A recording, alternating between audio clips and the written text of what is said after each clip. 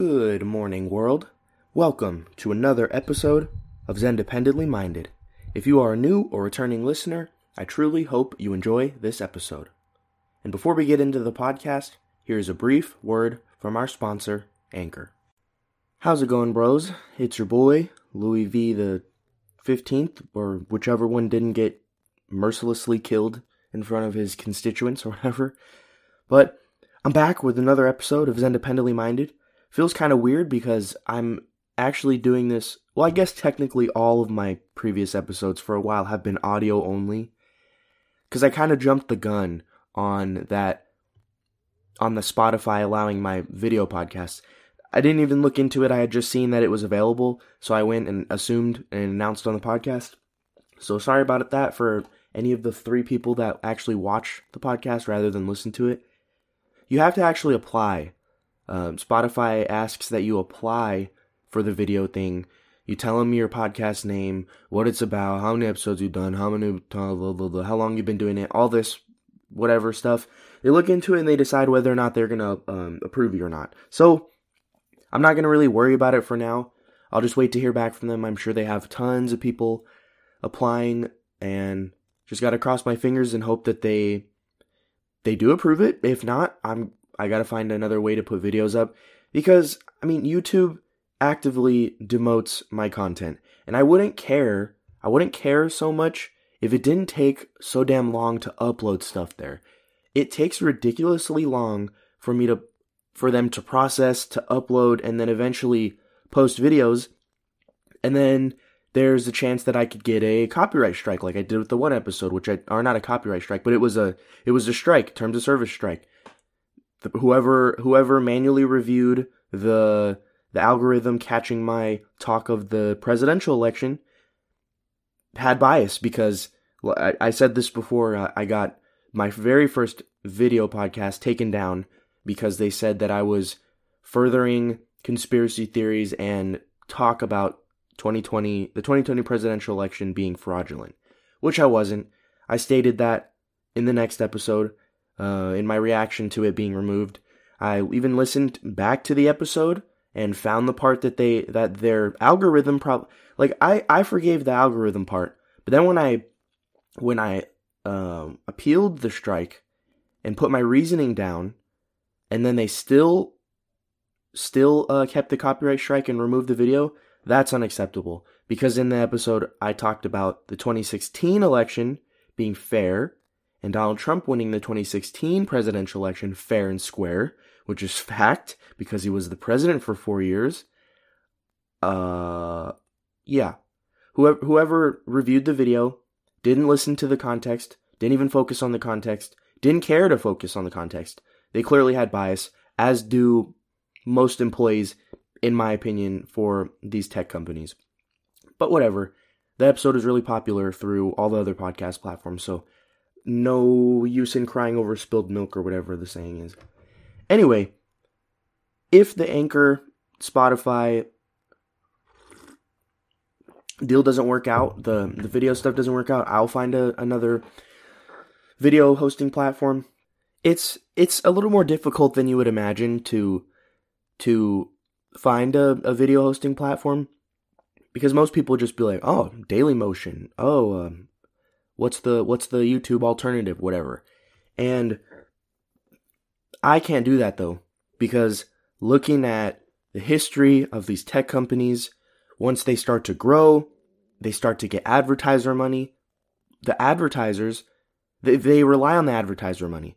And then once those advertisers start to see, oh, hey, your third most popular person on your platform, he says things that don't align with us. So you either tell the person to change their content, remove them, or we're going to yank our advertiser money. That's how it always happens. Every single platform, whether it's a publishing company, whether it's a video hosting or audio hosting or any kind of media agency, every single one of them starts out saying, we're going to stand for free speech. We're going to never budge to the corporate press. We're never going to do this. And it's easy to say that. This is actually a topic that I unknowingly and unwittingly segued into that I wanted to talk about anyway, so I guess it's here. It's easy to sit here and grandstand when you're relatively unknown, not as an insult. I'm relatively unknown. I'm speaking for myself. It's easy for me to sit here, and it's easy for a lot of people, that's why they do it, to sit there and be like, I would never sell out. Oh, this artist sold out. This rapper, Juice WRLD sold out by signing to this label. Nav sold out for signing to this label. Chance the Rapper. Say that about any. People did it to Casey Neistat, selling whatever I don't remember, I think he sold some kind of software or something to CNN and made millions of dollars, and then really stopped making YouTube videos because there was no need for him to work so hard producing content when he made millions of dollars from a deal with CNN. A lot of people were pissed and they said, he sold out. Joe Rogan, he sold out to Spotify. It's easy to sit here, especially for me, to sit here and be like, I would never take a deal from a company. It's easy to say that when you don't have when you don't have those offers on the table. Once you see the zeros on the offer, whether it's like through an email or you go meet them in person, once you see the money and it's tangible and you can envision all the things you can do with the money. I'm going to open this, I'm going to buy this, I'm going to finally pay for this and get this leak fixed or whatever. It's easy for people to talk about never taking this and never taking that when there are no offers on the table. And it's the same thing with these video hosting platforms. That's what I'm trying to get at. Because I looked into Rumble. I actually posted a couple of my podcast episodes about a little over a year ago to Rumble once I heard about it.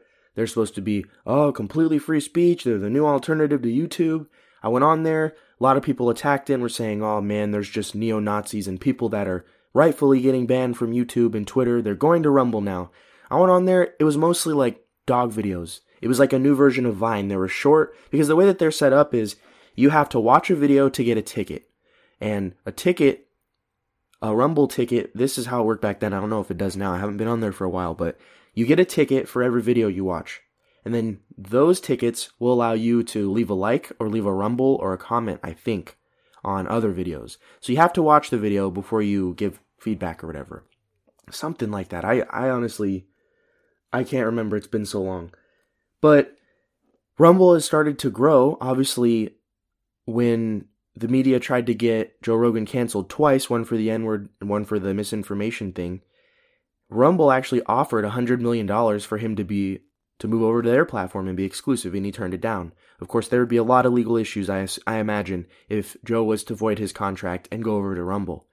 But one of the things I've noticed with Rumble starting to grow is there's a lot of weird content on there, and I don't really mind it. It's just, I don't want to sound elitist, but the platform sucks.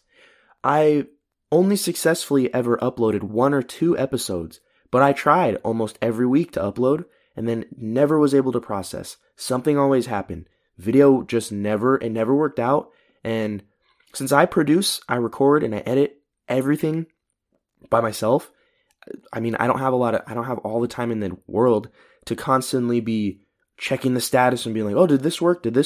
It just, Rumble was not the move back then. I will absolutely look into it. I already am looking into it to see if there's any improvements, and I'm sure there are improvements. This is a relatively new hosting site.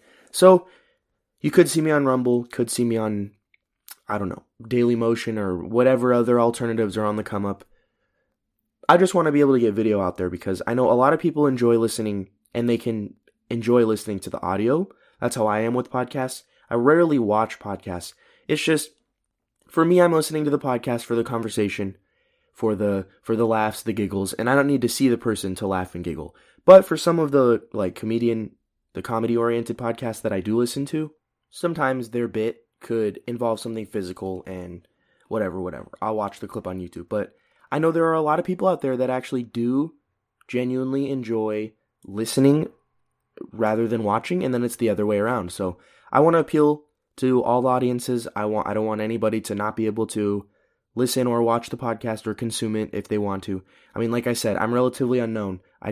My followers and my listeners and my streams and downloads or whatever, it's been growing, but it's nothing to quit my job over or anything like that yet. Another reason why I'm hesitant to just hop on board for any of these video platforms is what I was getting into earlier. It's easy for them to, once someone's getting to kind of exist as as a quote-unquote alternative, when there are big names getting canceled or getting removed from other platforms, that's their chance. It's kind of like a power vacuum. They can be like, hey, if you come over here, this would never happen to you. Like I said, it's easy to say that when you're on the come up. But I'm doing this podcast with 5 years in the future in mind of me doing the podcast still, having better equipment, better quality stuff, more guests, possibly a real studio. I've talked about wanting to have those, those kind of neon signs, have like a neon sign made that says independently minded in the back of my videos, the way a lot of people do. I'm in this for the long term, and I don't want to hit my stride 1, 2, 3, 4 years into the podcast with a young platform, and then all of a sudden they start getting advertiser money. It's really crazy. There's a lot of changes. Then all of a sudden I'm without a home for my podcast, not in real life. I'm without a home. I'm without a hosting platform, and then boom, I can't make my podcast. This has happened so many times for people. It's happened so many times on YouTube for people that sometimes do stupid stuff, and then sometimes they don't, and they just are victims of the weird, imperfect algorithms that Google and YouTube have. Anyway, I took 11 minutes to get to the point. I'm looking actively for video hosting platforms. So don't worry, there will be video sometime. This episode's going to be audio only. And it's weird recording audio only, because I am actually still wearing my sunglasses. It's just part of the feel. It's part of the... If I change my routine, it's going to feel kind of weird. And it already does feel kind of weird, because usually I have something to look at and to focus on to keep me on track for what I'm talking about. Right now, I'm just looking at the audio waves. So it's been kind of weird. So just bear with me. I'm going to try to... I took a lot of notes. I had a lot of thoughts and a lot of feelings and opinions on things throughout the week since the last episode. And I have a lot of notes. Looks like I have like 5 pages of notes. I'm not going to get to all of it. I'm probably going to read some of it and just kind of decide what I feel like talking about most, or what you guys will even care about. Because I'm sure you guys understand. I'm sure there's been episodes where I would talk about stuff that you didn't care about, and then you probably skipped, which is fine. That's how I do with every content creator that I follow. But so let's see. Okay, yeah, I definitely want to reiterate my feelings, my kind of whack and weak closing statement that I left on last week's episode about forced inclusiveness and wokeness. So the reason, like I said before, I'm looking for an agent. I'm actively every single day. I'm bookmarking agents and their portfolios and their profiles. And I usually will go back and then just do a massive query for like 5 to 10 agents in one sitting. Unless they ask specifically to not agent them and another agent within their agency, I'll send it to a bunch of them at a time. That's just, the more you pitch, the more you query, the higher of a chance you have of landing a deal. I've only ever gotten 2 emails back where they were interested in seeing my stuff, ended up not panning out in my favor. It's the name of the game. I knew this was going to happen. But what I didn't realize was going to be my biggest obstacle. I thought the problem was going to be finding an agent that likes me. And obviously that is a problem. I haven't landed any deals yet. But I'm also having issues finding an agent that I like.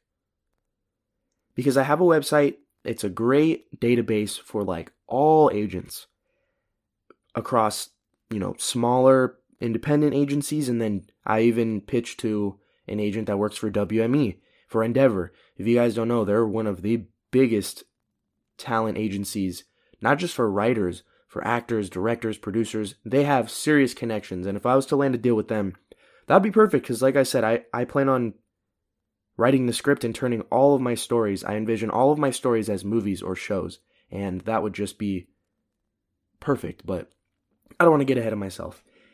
I have been, like I said in the last episode, every single agent has like it seems like socially mandatory little disclaimer that says, I'm really interested in helping and representing neurodiverse, underrepresented, minority, LGBTQIA, BIPOC voices, all this stuff.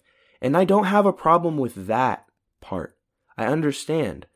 You kind of have to put that out there so people don't attack you. And it's just kind of an insurance policy. So people who are actively looking for agents, if they do identify as one of those, they don't feel like they're being discriminated against. And that's great. I hope people who are on the spectrum, I hope BIPOC, I'm not sure what that even means. I hope people who are in the LGBTQ community or identify as that, not everyone who is gay, bisexual, transgender identifies as a member of that community because it's a scam. That's a topic for another discussion. I hope they feel included. That's the good part of this. The bad part is the ones that I see most of the time, and it's the ones that say, unsolicited manuscripts I'm not accepting right now, unless you are BIPOC. So unless you are a person of color, you cannot send me your query. It's going to go straight into the trash. I have a spam filter for it. Unless you put in the subject line, hey, I'm black. Hey, I'm Nicaraguan. Hey, I'm Puerto Rican. And that's frustrating to me because I've said this before. I am a Filipino American. I'm half Filipino and half white. And in that white, there's a lot of cool European ancestry. And that's a whole nother fascinating discussion. I think I've talked about it before. Oh boy, the phlegm from the coffee's here again. But it's frustrating to me because you can tell the people, when I'm looking at these agents, it's kind of a weird thing that I'm telling you guys this because you kind of have to see it to fully understand it, but I'm going to describe it anyways because I've already started. But you can tell which of the agents actually have the author's best interest in mind. You can tell the ones that just put it there because it's mandatory. Maybe it's a guideline or it's a rule that the agency they work for has. And then you see the ones, and I'm not trying to single them out, but the ones with the blue hair, the ones with the pink hair, the ones with a million piercings in their face, the ones with the neck tattoos and the face tattoos and the completely blacked out arms. Those people are not looking at the author's, they're not looking at their client's best interest. And you can tell. It just rubs me the wrong way, and it pisses me off so bad because you can tell that a lot of the agents that are in the business are there because they want to take the credit for an idea that they didn't come up with, that they didn't create, some beautiful piece of art. They want to just proudly say, oh, I represented my 5th Asian this week. How about you, Clarice? And Clarice is like, oh, I got 7 blacks. So that's the way that's the way it rubs me. That's the way that I feel that it is. They look at, quote unquote, I've never identified myself as a person of color. I've never identified myself as a minority because my racial and ethnic background and makeup is not the main personality trait of mine. It's in fact one of the lower ones. I don't see myself as a minority. I don't like to victimize myself. I don't like to point fingers and say, I didn't get this publishing deal because they're discriminating against Filipino Americans. I could pull that card, and I bet you it would get people at least paying attention. I don't think it would get me a deal because at the end of the day, they put that as a mandatory kind of disclaimer, but I do genuinely believe most agents and publishers still, they'll be like, okay, we'll look at them first, but then if their writing still sucks, we're still going to reject them. Whatever. But I just feel like some of the most selfish, wannabe woke people, they fool a lot of people, but they don't fool people like me. They don't fool smart people that pay attention. They don't fool a lot of the quote-unquote minorities that they pretend they're speaking for. Because like I said at the end of last episode, I don't need you to speak for me. I don't need you to stand up for me. I don't need you. All I need is you to represent me and start pitching my shit to publishers, because a lot of publishers, they don't want to look at a manuscript unless they know it's been what do you call it? It's been vouched for by an agent that they've worked for and that they trust, and they know kind of their vision aligns with them. But a lot of these really, in my opinion, horrible people, evil people, selfish people, they look at people like me as a statistic. They, looking back to the 2012 presidential debates, when people were up in arms because someone asked, a member from the audience asked Mitt Romney how are you going to help women women being included in the workforce because they're not being included. There are not a lot of women that are working in like politics or something like that. And then Mitt Romney said, "Oh, I got whole binders full of women," and people were saying, "Oh, see, he objectifies women. He sees them as binders." But really, what he was saying is, I have binders filled with women applying for this because women like to work for me, or women like to work in this field when they're associated with me, whatever. He obviously fumbled the bag there. He's not known for being the best speaker, and he was obviously debating one of the better speakers as far as presidents and presidential candidates go in Barack Obama. But that's the way I feel. That's my immediate reaction when I see people like this that are saying, I'm closed to unsolicited submissions unless you were referred by someone, or you're BIPOC, or you're LGBTQIA. And it's like, man, I'm starting to feel discriminated against because I'm not one of those. But I'm not going to pull that card because I have morals. It's just, you're looking at me and you're as a number. You're looking at me as a statistic. You're looking at me as a file that goes into your quota box so you can brag to all your other agent friends in LA and in Hollywood and in Beverly Hills and in New York, being like, I got me a Filipino American today. And I don't want that. It's annoying and I get worked up about it, but then I end up calming down because I'm like, hey, at the end of the day, that's their shtick. That's their audience. Good for them. That's their choice. When you're an agent, that's the great thing about being an agent. You get to decide what you want to represent. If you're into cookbooks, you can put on your profile, I'm not looking for historical fiction, I'm not looking for mystery, I'm not looking for high fantasy, I'm looking for cookbooks. So, whatever, man.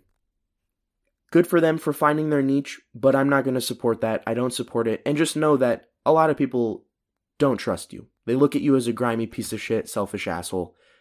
And yeah, but that's the beauty of the game. There are so many agents out there. And that's why another reason why I feel very not in a rush. I'm in a rush, I guess you could say, in getting my first book published because I want to get my foot in the door. I want to start making a name for myself. This is something I want to do for the rest of my life. I want to write. I write every day. I read every day. This is something I'm genuinely passionate about. But I'm not stressed that I'm not getting any deals because in 2022, I have the internet. Literally, the sky's the limit. Past the sky's the limit. Outside in another universe is the limit. In 2022, I have so many resources to be able to find the right person, and I will. And right now, this website is so rich with agents that I'm not even through the last names that start with A yet. So, I have the rest of the alphabet to go through. I'm going to find an agent, and I actually was venting my frustration to someone recently about this topic, and they said something that kind of had me sit back and think in the long term and in the bigger picture. And he was saying, hey, you just got to find an agent that's as passionate about your work as you are. And he was right. That's completely right. And I'm glad that I vented my frustration and had that said to me because I hadn't really thought about it that way. It's kind of on the nose, but sometimes the most obvious things that are right in front of you, you fail to see. Like your nose. You can see your nose. Like, your nose is there. It's in your vision 24/7, but you've grown accustomed to it, so you don't focus on it. It's a stupid comparison, but it's true. I just need to find an agent that's not in it for selfish gains, that's not in it to fulfill a quota, and to prove how woke they are. And I've said this before. I truly believe that the uber woke and uber inclusive crowd are doing it. They're being as extra loud up front with their words so they can hide previous actions that they're embarrassed or ashamed of. Best example is Chrissy Teigen, John Legend's wife. Chrissy Teigen, one of the biggest megaphone woke inclusive people on the entire planet. Meanwhile, she's DMing models that she sees as competition, telling them to kill themselves. So it always happens. There's always someone that screams and calls for other people to be canceled because they want the attention off of them. And then, meanwhile, they're deleting tweets. They're deleting thousands of tweets off their Twitter that their woke buddies would cancel them for if they saw. And I don't believe anybody should be canceled for anything that they've said, especially things that have happened in the past, especially things that they've changed their minds on, they've evolved on, they've learned from, they've grown from. Because I've said this before. I say a lot of dumb shit right now on the podcast. Sometimes people will bring up something I've said and I'd be like, I'll cringe a little bit. I'll be like, ooh, did I really say that for the internet to say? For the internet to hear? But when I was young and I was an angsty adolescent teenager growing up and I didn't have Facebook and Twitter and stuff, I'm glad I didn't. I thank my parents in the back of my mind every day that I didn't. Because the things that I would have said in my vulnerable child, just angry, pubescent self would have been saying some crazy stuff that I would have regret. And that's, my parents explained this to me when I first created a Facebook to keep in touch with friends, since I'm a Navy brat and we moved around all the time. I created a Facebook. They were saying this is so you can keep in touch with all your friends and so you don't lose touch with them, because I know how much you value your friends. You're close to your friends. You love your best friends. You want to keep in touch with them. Here's your Facebook. But I don't know if it was my mom or my dad or maybe both of them, but they told me, hey, the things you put on the internet, they're there forever. You can delete your Facebook post. You can delete a tweet, but it doesn't mean it's gone. There are screenshots. There's the code from the tweets. They go onto other sites. And I know this from experience because there are some episodes of my podcast that I've deleted in the past, like earlier ones. And if you search deep enough into the internet, you'll find a site that hasn't deleted it yet. Because deleting it from the hosting site doesn't automatically mean it's deleted from everything else. But I'm glad I'm always grateful, especially as I grow older and I start to go from being a young adult to, well, I'm still a young adult, but as I start to progress into my 20s, I really am able to look back and be grateful for the values that I was passed down from my parents. Anyway, wow, 27 minutes in, and I have not talked about any current events. Anyway, I just wanted to get that off my chest. It's just something I felt passionate about that I wanted to talk about. At the end of the day, I believe, just like Kanye West's song Jail, he says, I'll be honest, we're all liars. And just like Holden Caulfield says in The Catcher in the Rye, everybody's phony, everybody's fake. And then you learn in the book, he's an unreliable narrator. He says really early on, I'm a terrific liar. I'm the most terrific liar you've ever met.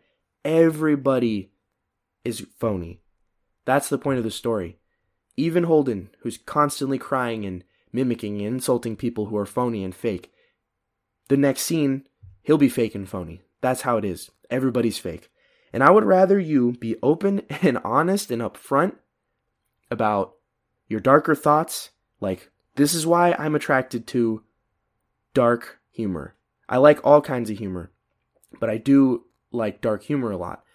Nothing is funnier to me than the guy who goes on stage, possibly eats shit, possibly kills, but says something that is socially unacceptable to say.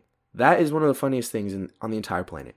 Take a word that you're not allowed to say, and then they say it. But, of course, just going on stage and calling someone the C word, it's like, okay, whatever. That's not that funny. But when they create it into a good joke or a good bit, nothing is better to me. That is the, what do you call it? The creme de la fraiche or whatever, whatever you want to compare it to. But that's why I love comedy. That's why I love comedians. They are, in a sense, the purest form of commentator. Because the reason everyone loves them is at the end of a 40-hour work week, do you really want to continue to hear, after hearing this shit in the workplace for 40 hours, hearing people be like, Trump this, Russia that, oh, Biden is the new Hitler, oh, Kamala Harris, she's part of the KKK. Do you really want to hear that for longer than you already have to? No. So you go to a comedy show because you want to decompress. You want to hear someone say something that you're thinking, that you've been thinking, but you won't say out loud because, you work in a corporate office and that's not really acceptable to say. Comedians say the things that everyone is thinking, but they're not willing to say out loud. And that's what I love about comedy. Comedy of all kinds. There are some kind of cleaner comedians that I like. I tend to gravitate more towards the comedians that might be dirty, but it's not forced. An example for me that I've never been into is Dane Cook. Dane Cook drops the F-bomb every 2 seconds, and it's just too much for me. It's too forced. You can't say the F word too much. And yeah, like I've shared my favorite comedians recently, but if I had to narrow it down to my 3 favorite comedians right now that are up and coming, that are killing it, if I had to pick 3, for me it's Tim Dillon, Mark Norman, and Tom Segura, in no order. Those 3, anything that they put out, any interview, any podcast they do, even if it's on Zoom, I hate Zoom podcasts. I'm going to listen to that shit because they're the best. They're the best at it. But to finish this point, you're all fake. You're all fake. I'm fake. Everyone postures. And everyone talks about, everyone likes to posture and grandstand, and they pick their things they want to focus. Selective outrage. I think that's the correct term. People pick their things that they want to be outraged about, and that they can be loud about on the internet to let other people know, hey, I'm virtuous. I care about this cause. And that's all well and good. The more attention and awareness that can be brought to a problem, the better. I've said this though also. Awareness is the first step. Once you get all the eyes on the problem, you want to come up with the next step. Like, okay, now that I have your attention, I'm asking you guys to donate $5 to creating water wells in Africa. Or I'd like you guys to donate $5 to the purchasing of filters for water in Flint, Michigan, whatever. That's great. Great intention, or maybe good intention. But in the end, it usually works out. It usually ends up resulting in positive change. But once you start to attack other people, and with your outrage, and you point the outrage cannon on other people and be like, you are buying from Amazon? You know Amazon uses this? And then they're tweeting from an Apple iPhone, where some of the precious metals that power the iPhone are being mined in the Congo by slaves. Or they're being mined in some poor country in Africa, and they have guns pointed at them by Apple employees, telling them to hurry up so they can work their 16-hour shifts and get all the metal they can so Apple can continue to make profit and be one of the richest companies in the entire world. Selective outrage. If you're going to attack other people for the businesses that they support, for whatever evil reasons the business is, for whatever evil crimes the business is committing, point the cannon back at yourself, because the clothes you're wearing, the phone you're on, the laptop you're on, the TV you're using, the distribution site like Amazon you're buying from, they all do dumb shit. So it's better to not pretend that you care. Stop pretending you care, because you don't really care. I know a lot of people who are constantly talking, oh, this is a great example. This is the last thing I want to talk about. I'm glad I didn't forget this. So I told you guys, I have someone that I know is actually a teacher of mine from high school that recently inked the publishing deal. She's working with their editors, and her book is going to be released soon. A few years ago, though, before obviously the deal was landed, it landed in 2021. She announced it on her Facebook. A few years ago, she was constantly complaining about corporations like Walmart and Amazon. Those are the 2 ones she focused on. She talked about how horrible they are. Everyone should cancel their memberships with Amazon. Shop mom and pop. Don't shop at Walmart. I agree with that sentiment. Then she inks this publishing deal. And can you guys guess what the biggest website and seller is that her book is going to be sold from? If you guessed it starts with an A and ends in Mazon, then you're correct. So, like I said in the past, it's easy to talk about not selling out and posturing when there are no deals on the table. When there's deals on the table, all of a sudden, most people's morals go out the window. And I've openly admitted that I can sit here and say, oh, I'd never sell my podcast to so-and-so. But I truly cannot answer that confidently without there being deals on the table. I like nice cars. I watched a video on an Aston Martin Vantage last night and was like, oh man, I wish I had $150K to buy that car. Who knows? Someone offered me $5 million to start talking about how great Dr. Fauci is, I might do it. I'm going to be honest with you guys. And that's my point. I would rather you be honest about your flaws, be honest about your, the blind spots you have in your values, than to sit here and pretend. Because I've said this before, I don't know what it is. I've been gifted with the ability to understand people. Sometimes my social awareness is like, I don't know, if you catch me on the wrong day, I can't understand sarcasm. Sometimes I'm stupid, but for the most part, I'm really good at being able to see through bullshit. I can tell if you're talking to me and saying, "Oh yeah, I'd love to represent you." I can tell if you're doing it and you're seeing me as an author, as a writer, and as a passionate creator, or just as an Asian American that fills your quota, that checks off the Asian Pacific Islander, whatever the fuck box on your resume, on your employee record or whatever. I would rather you be honest about your flaws than try to hide them, because we all have flaws. Kanye West said it best: "We're all liars." That's it. I mean, so yeah. Sorry, I'm gonna try not to waste your guys' time, and I'll get into the nitty gritty. So, first bit of news I wanted to talk about. I read this really interesting. I'm gonna actually, if you hear any clicking, that's my mouse. I want to pull up this article, and I don't want to misrepresent it, and I'm going to share the article and the studies included in the description of this podcast. If I don't forget, I will try my best to remember. So, Clark County Today, they posted an article about actually featuring a study that Dr. Robert Malone, who I've talked about in the past and that I've praised in the past, he put this study on his Substack. And this was a study done by, I want to say Stanford. Yeah, Stanford. So it says Stanford researchers tested the duration of the protein that comes from the mRNA COVID vaccines called spike protein. So a spike protein, I don't completely understand it, but basically the way that I understand a spike protein is spike proteins. Okay, so a little background. The COVID vaccine is an mRNA vaccine. It's not like, and that makes it different. The typical vaccine, like the flu vaccine, it takes a dead version. So I'm going to dumb this down, and I'm sure people can correct me on this, but I'm going to explain it as best as I understand it. But something like the flu vaccine, it's a dead version of that current strain or variant of that year. Or the previous year, I'm not sure. I don't know if they could get the current year that quick. But it takes the dead virus, so it's not as dangerous, injects it into your body, your immune system attacks it, and then it learns and protects and arms the immune system for the future.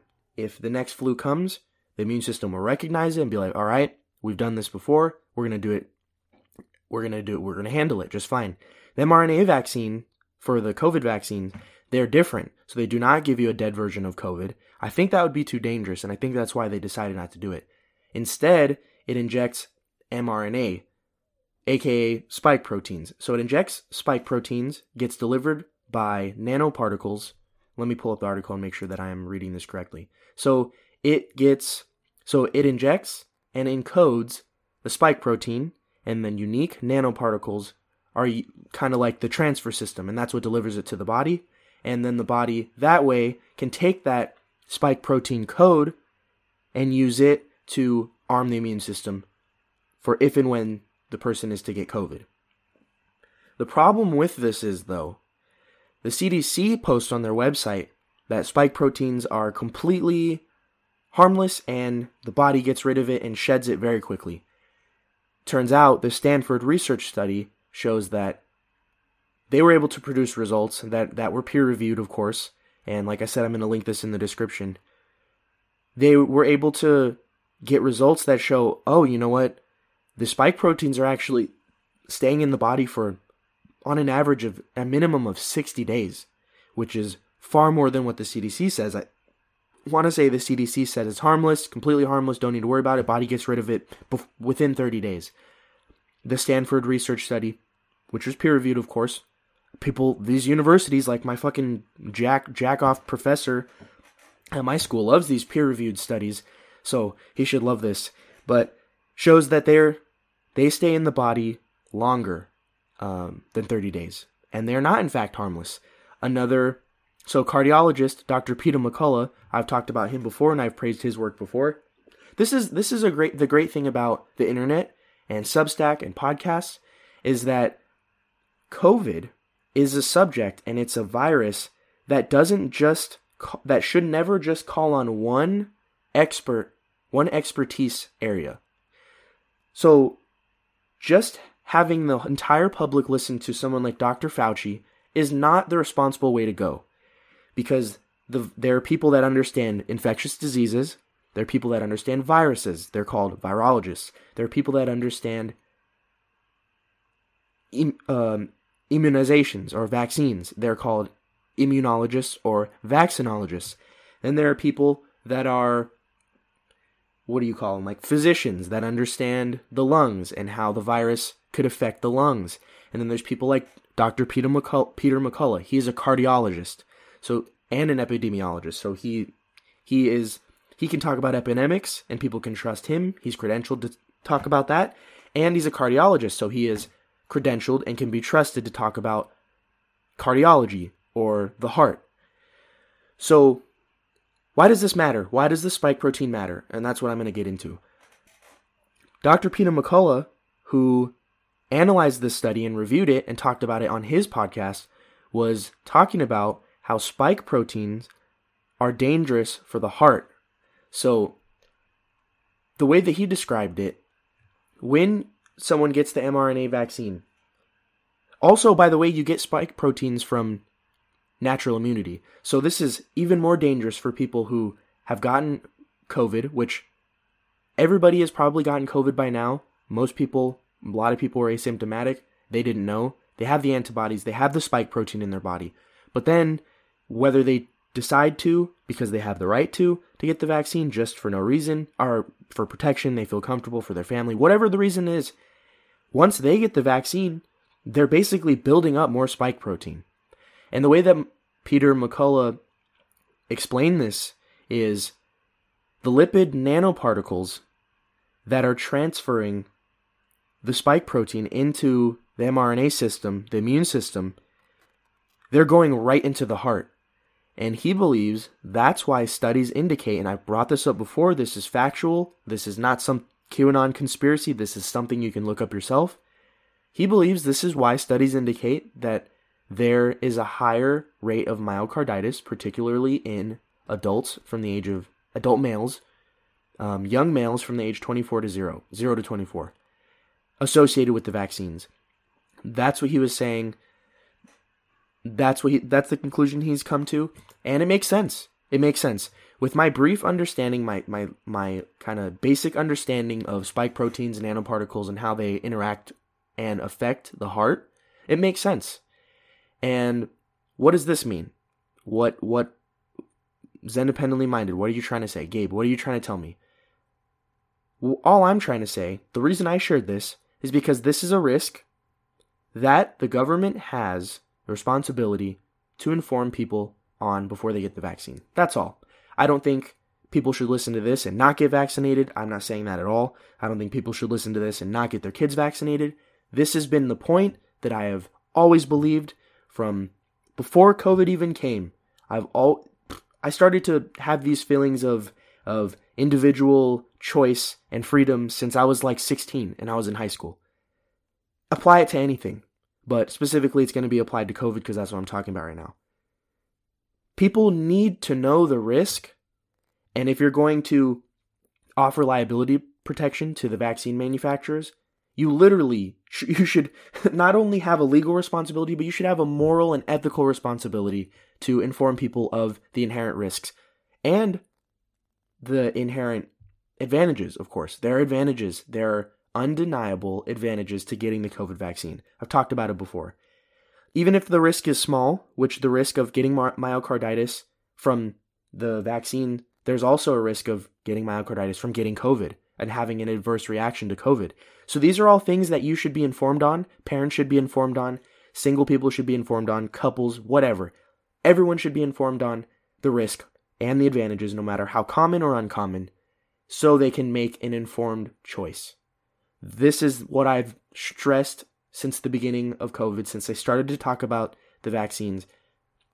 Individual choice should always trump everything else. It should trump herd thought. It should trump groupthink. It should trump mandates. It should trump everything out there. Individual choice is most important. Informed consent is most important. This is basically what Robert Malone pushed, and for some reason, people wanted to get that episode removed, when the biggest takeaway that I took from that episode was that he wants people to be informed on the possible risks of the vaccine. He's vaccinated. So he's not out here, he's not an anti-vaxxer. He's vaccinated and he's boosted. He said it on the episode. He had to in order to continue to do his work around the world. If you're traveling around the world, it's not just with COVID. You have to be up to date on all your vaccines because they don't want you dying or possibly being a carrier for something like polio if you're doing a study in Africa and you bring polio and you completely wipe out a country or something, that's messed up. So that was my biggest takeaway from this article. I just wanted to share it with you guys. I just want to, this is something interesting that I found out. Take from it what you will or not.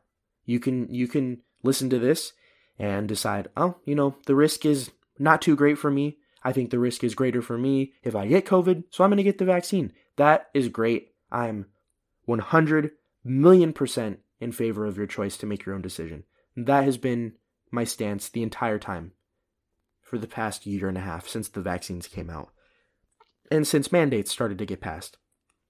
So the next bit I wanted to talk about, this is just kind of a weird, random, early morning thought. I think I've said it before. When I drive, especially early in the morning, or just when I drive, period, I come up, car thoughts. As I'm driving, I've come up with some of the coolest and most exciting ideas for books as I'm driving. And the great thing is I have a notes app that lets me do voice notes because, of course, I'm not going to type on my phone while I'm driving, especially in a BMW.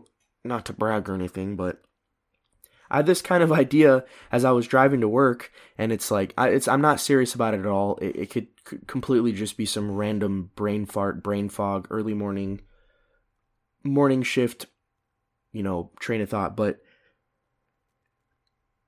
seeing, having friends and family that are in the military that are actively monitoring the situation with Ukraine and Russia, and then hearing what they have to say on what's actually happening, and then seeing what the media is reporting. Basically, the media is ass backwards on everything that they say. When they say, Russia is pulling troops out, I go talk to someone that I know that's in the military, and they say, actually, Putin has pushed more troops to go to the borders. Invasion's probably going to come this weekend. That it's a tug of war between what's actually happening and what the media is reporting. And if you've noticed, if you know anything about the stock market, you pay attention to that stuff. I happen to because I have a couple investments in the stock market. Every time the media reports that troops are that Russia's going to invade this weekend, stock market plummets. Every time the media reports, troops are getting withdrawn, stock market shoots up. And I just had this random thought. I was like, what if the media reports that the invasion is imminent? So everything plummets, everything tanks. Those huge media conglomerates go in, they buy Raytheon, Raytheon's the only it's the only company that I know you can buy stocks in that makes weapons for the military or whatever. They go in, they buy 10,000 Raytheon stocks, then they start to report, actually troops are withdrawing, stock market goes up, they just made a couple $1 million. That's just a random idea I had. I don't think, I don't know enough to actually, I'm just some random 22-year-old that does a podcast out of my guest room in my apartment. I don't know what the fuck I'm talking about. This is just a funny conspiracy I came up with. I actually messaged a friend about it, and he told me I was batshit crazy. He was like, dude, markets fluctuate. That's just part of the... And he could be right. He probably is right. It's just a funny idea that I had. Let's see. Last thing that I think I want to talk about. There's two more things I want to talk about. So, New York Post reported, and they made an article about how... So the headline said, Amazon suspends Black Lives Matter from charity. And I was like, oh, all right. That's a very, very aggressive headline. That's going to piss people off, and they're probably not going to read the article. So let me read the article so I can find out what's happening here before I react to it. And basically what I gathered from the article was that Amazon actually has a charity part of their company called Amazon Smile. And they suspended Black Lives Matter from its charity platform, Amazon Smile, for not disclosing where tens of millions of dollars in donations that they got a couple years ago, where those donation dollars went.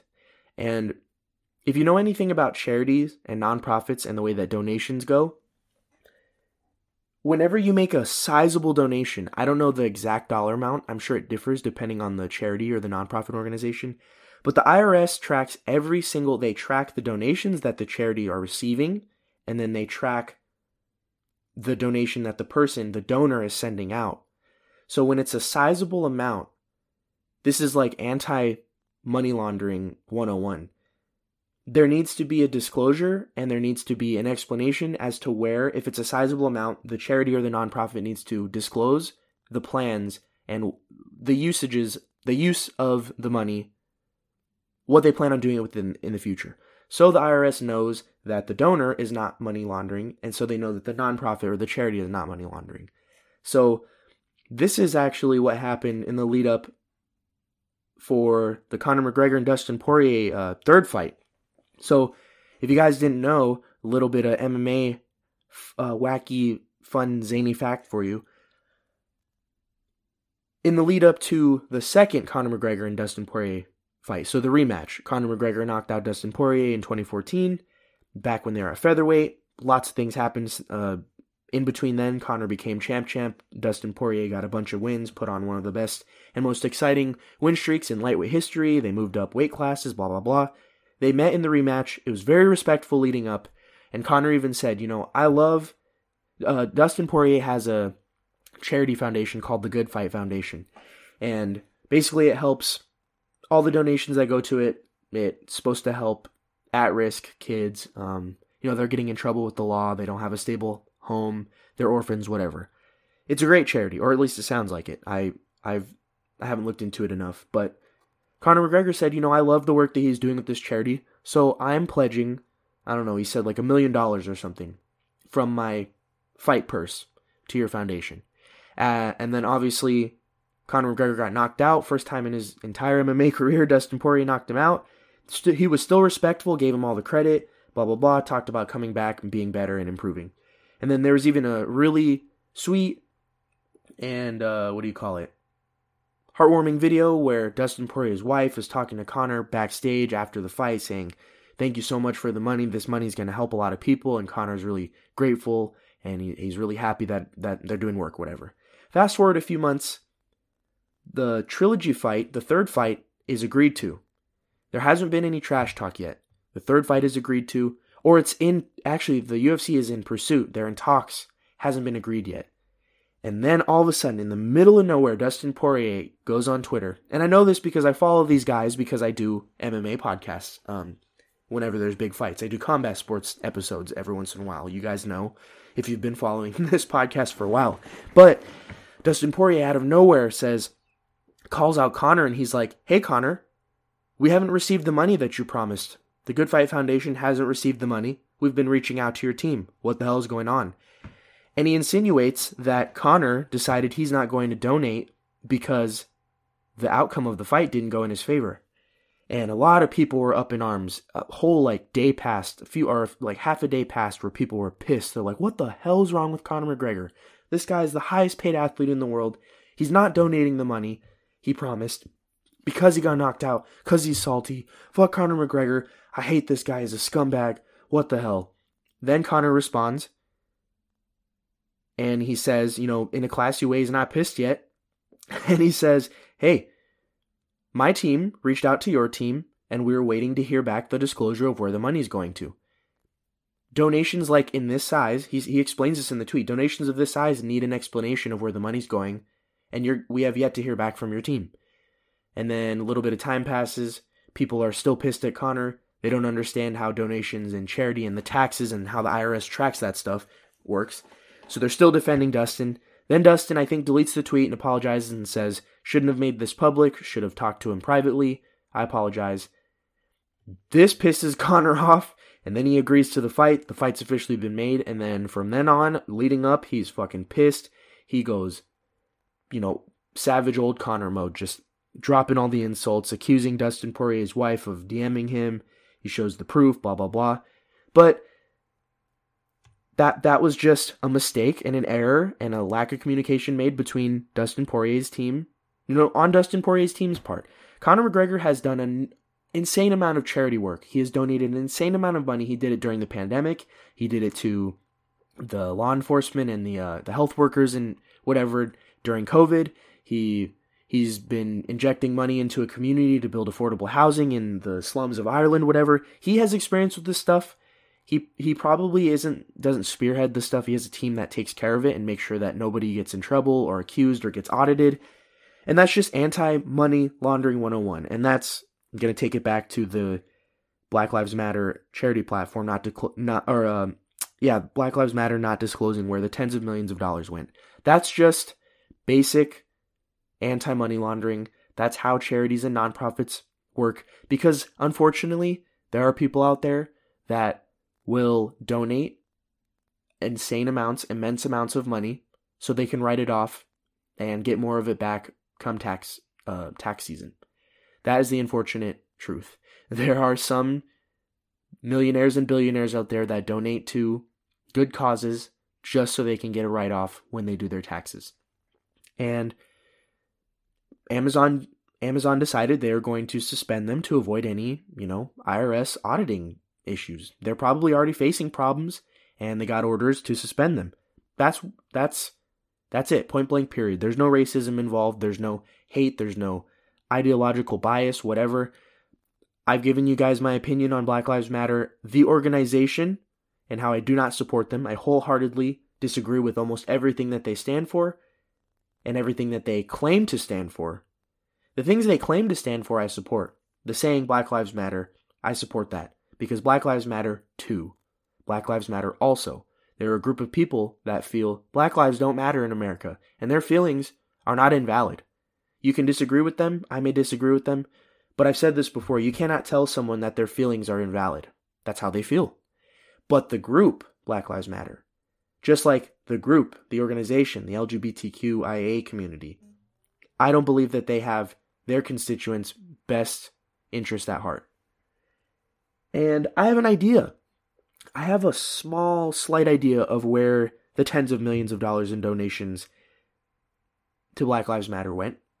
And one of the ideas I have is maybe to the purchasing of luxury houses and mansions that were made by the co-founder of Black Lives Matter. Maybe that's where some of the money went. I don't know. I'm not accusing. That's just an idea. I'm sure it's being investigated right now. I'm sure that's why the co-founder of Black Lives Matter stepped down and completely distanced herself from the organization. And instead of, giving an actual legit answer or reply to her accusers, because I'm not the person who came up with this idea. A lot of people were like, hey, what the hell? You just bought a mansion, and coincidentally, the money that is getting donated, that I donated, we don't know where it's going. And then she just cried racism. She said, people are attacking me because I'm racist or whatever. You can find the article yourself. I don't have it I don't have it on my laptop right now, but yeah, that's just an idea. I don't know. Last thing I wanted to talk about. This is really sad. This is very scary to see, and it's something that I hope everybody gets informed on and pays attention to, especially my fellow American citizens. So, if you didn't know, there was the Freedom Convoy in Canada for the past, I want to say, month or two, maybe more, the past couple months. In Canada, there's been a convoy of truckers that were protesting and they got together. It started off as a protest, and then it devolved into shutting down, main roads and entrances to corporate buildings and skyscrapers and businesses and whatever. All it was in the beginning, and you could argue that it still is today, it was just a group of truckers that were protesting, as is their right. They were protesting the vaccine mandates for truckers that had to travel to and from the United States for work. to make a living. They were pissed because the way that Canada has it set up, they said, if you were to travel to the United States for business or whatever, for leisure, and you come back, you have to be fully vaccinated. Otherwise, we will not let you back in to your home to see your family, to work, whatever. And they were pissed, rightfully so. I've said this before. I've given my thoughts. I'm sure you guys can probably, with your eyes closed, with half a bottle of whiskey down in you, still be able to cite and repeat my stances on vaccine mandates. And they were pissed, so they protested it. Then it started to gain momentum. More and more people who were even fully vaccinated and boosted, they were like, I'm tired of this too. I'm going to support this either by showing up to the convoy and becoming a part of the convoy and inviting my people and my friends and family or whatever to come to the Freedom Convoy, or I'm going to make a donation to them. Because if you guys didn't see, once all of a sudden, coincidentally,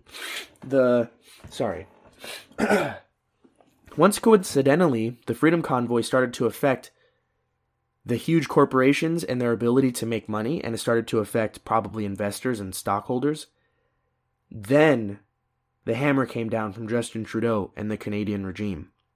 So, they started off with saying, you cannot honk your horn. You cannot honk your horn. If you honk your horn in Ottawa, you're going to get arrested, because honking your horn was like your way of showing support for the Freedom Convoy.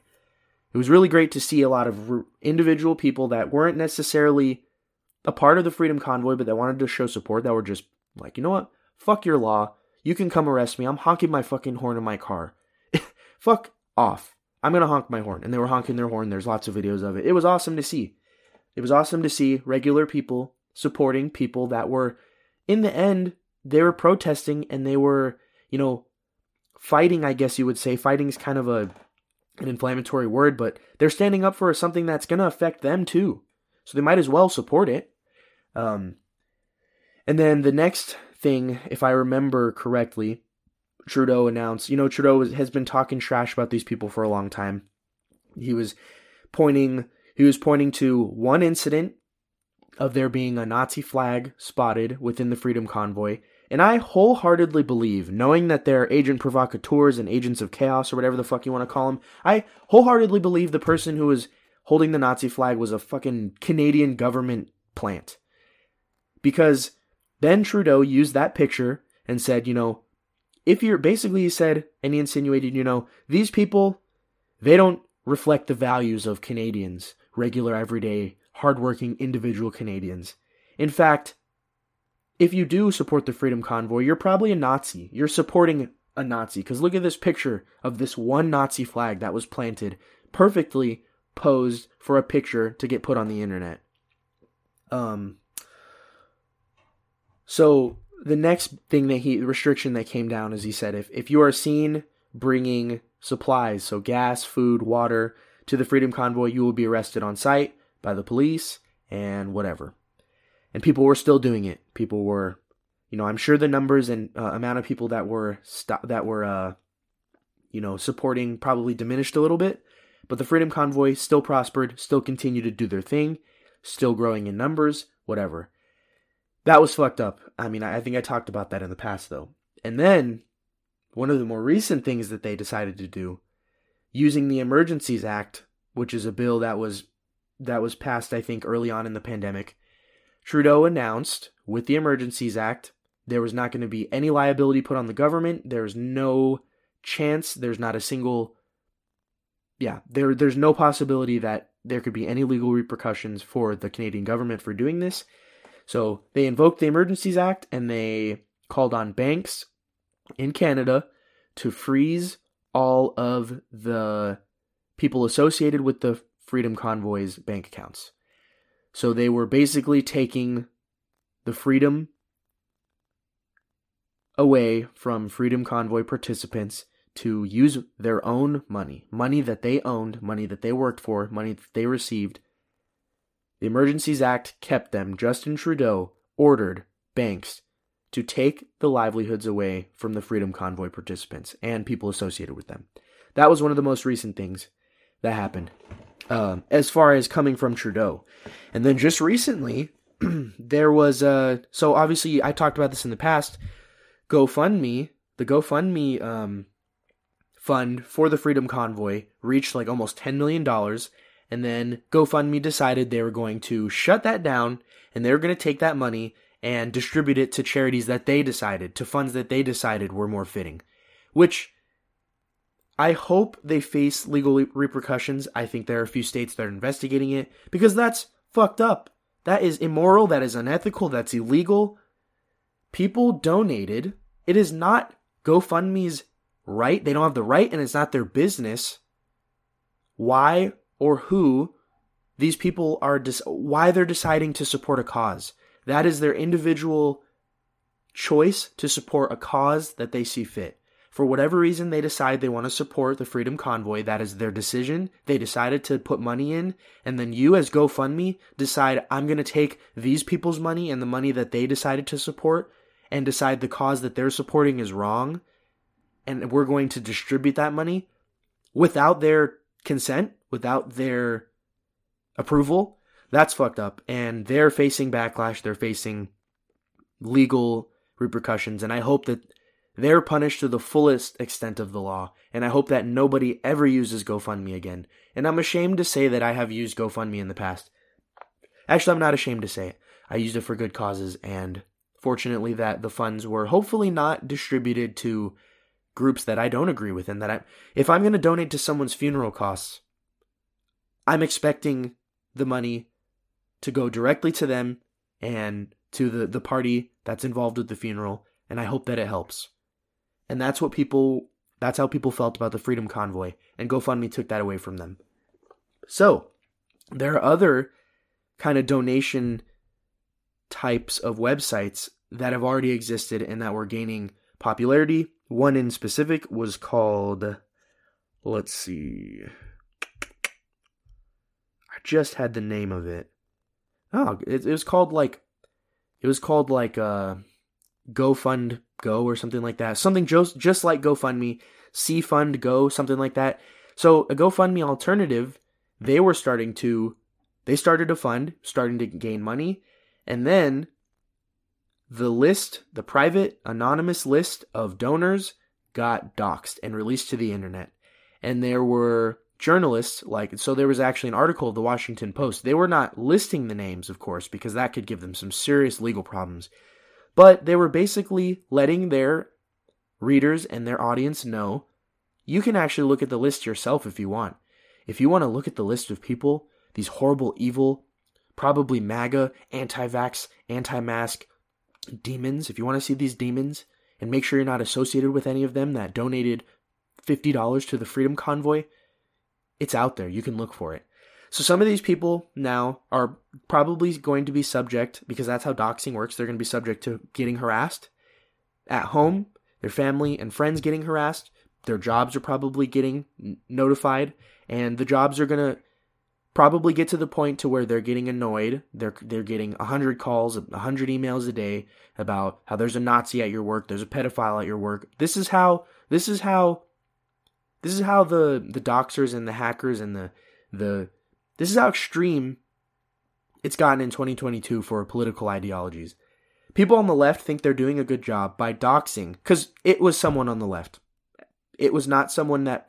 Why would someone who's supporting the Freedom Convoy, why would they dox this list of donors? That doesn't make sense. It was obviously someone from the left that doxed these people, and there are people on the left that genuinely think and support, and they genuinely think that it is okay that these people are being doxed and harassed just because they privately decided they wanted to donate to a cause that those who support it, the doxing, don't agree with. I think that's disgusting. I think it's really sad. And like I always say, hit people in their wallets. If you get harassed, if you lose a job because of something like this, I hope that you have the resources and the time and the money to be able to, hurt them in court and get your revenge, because it's not okay. This type of behavior is not okay. I do not support the doxing and harassing of anybody just because of political ideology. And especially something like this. These people decided privately, this is a cause that I want to contribute to. And now they're probably getting harassed. Their life's in danger. Their job's in danger. Their livelihood is in danger. All because people have been so radicalized. This is the reason they've been radicalized starts from school, college, workplace, the media. The media is making it, people like Don Lemon, people like Rachel Maddow, people in the legacy media, and sometimes even independent media, they have normalized being violent and being, what do you call it? What's the word that people on the left always like to pretend they use? What do you call it? Basically, they've militarized political discourse. They've militarized political discourse, and it's dangerous. And we're seeing the backlash right now. We're seeing the effects and the consequences of those actions. People actually genuinely support the doxing and harassing of people who made private donations just because they don't agree with the cause. You know what's great about a free market? If you don't support the cause, you don't have to give them your money. Because that's all they care about at the end of the day. Money is what matters most. The Freedom Convoy didn't get any press. The government didn't start attacking them and restricting their ability to protest until it hit corporations. That's not a coincidence. Justin Trudeau is such a corrupt piece of trash, he probably was getting a shit ton of threatening emails and calls to his assistant and to him saying, you know what? Our stock is down 10%. Our stock is down 15 points because of the Freedom Convoy. If you don't take care of it now, we're gonna release this document that said we donated $500 million to your campaign or whatever. That's how it works. It's not a conspiracy theory. That is how politics works in the Western world and in other parts of the world. So, if you support this, I really want you, if you support the doxing and harassment of people who support the Freedom Convoy and all the other horrible things that have been done to them, just not even just for participating, just for associating or supporting or putting out a tweet or a Facebook post or an Instagram post or making a donation, if you support the doxing and harassing of that group, you need to sit back and ask yourself, how would you feel? How are you going to feel when the gun is inevitably pointed back at you? Because that's how these things work. When you give groups of power this much freedom, it's a slippery slope. And eventually, the tables are going to flip, the tables are going to turn, and your ideology is going to be the one that is getting targeted and doxed and harassed. And are you going to feel the same way? Are you going to cheer this on? Are you going to tweet about how great this is, how happy it makes you? I highly doubt it. But that, I think, is going to be the last thing I'm going to talk about. This episode was far longer than I thought it was going to be, but, I had a lot to talk about, like I said. There are actually a lot more notes on here that I will save for the future. But before I end the episode, I'm going to try something new. I'm not going to do it maybe every episode, but because Anchor is a part of Spotify, you can actually share music that's on Spotify. You can sample it for free. I'm sure the artist gets some kind of royalties or stream numbers or whatever. It helps them out. And there's a song that I wanted to share. I've actually shared music from this band before. It's called the Timothy Morris Band. And I've said last time I shared his song Mystery that he's my cousin, but I'm not sharing his music just because he's my cousin. I genuinely love the music. I love the music for so many different reasons, but just to kind of preface this a little bit, I've told you guys before, I'm a content creator, I'm a writer.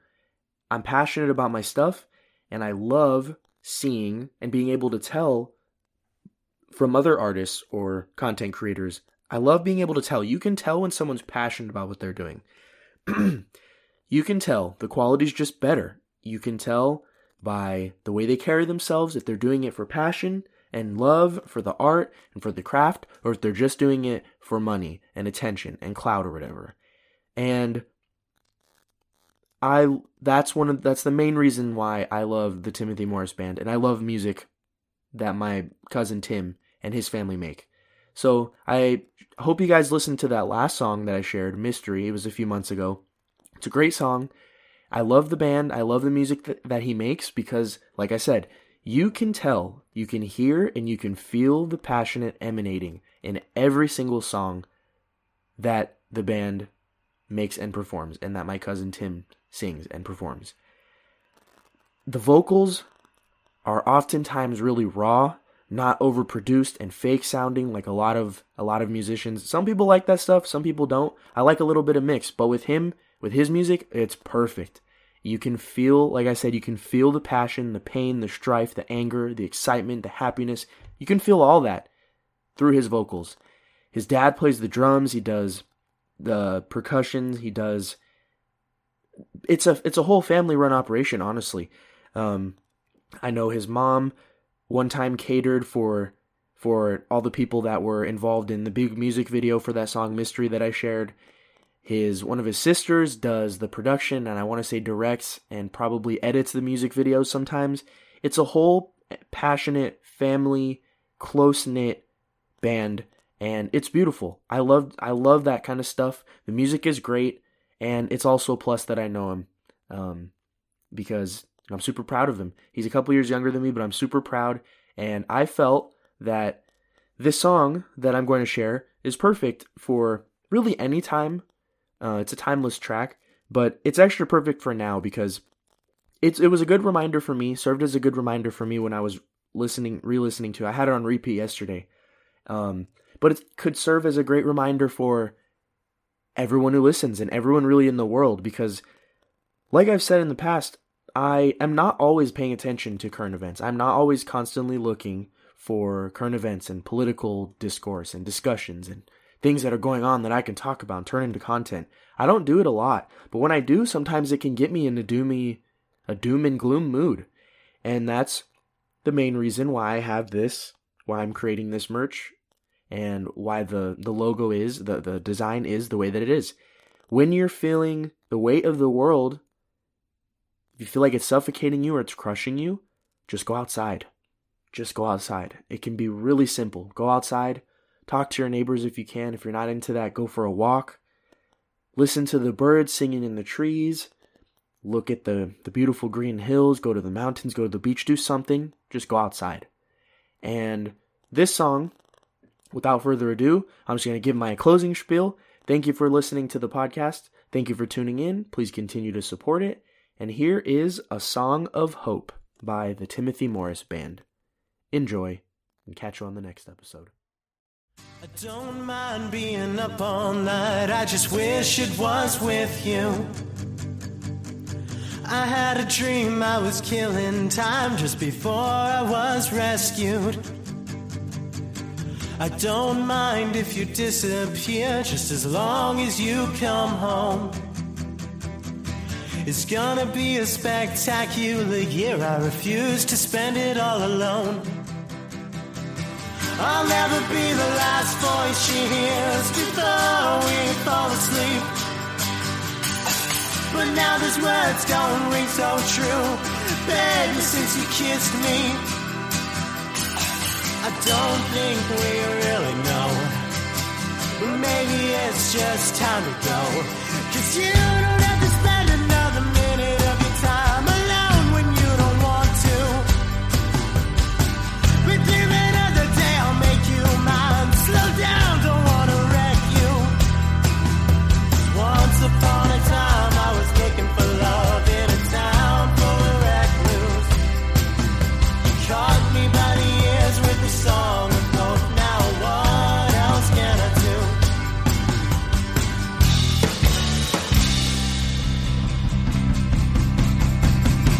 I don't want to spend the rest of my life wondering what if I'd had you. I just want to spend the rest of my days knowing who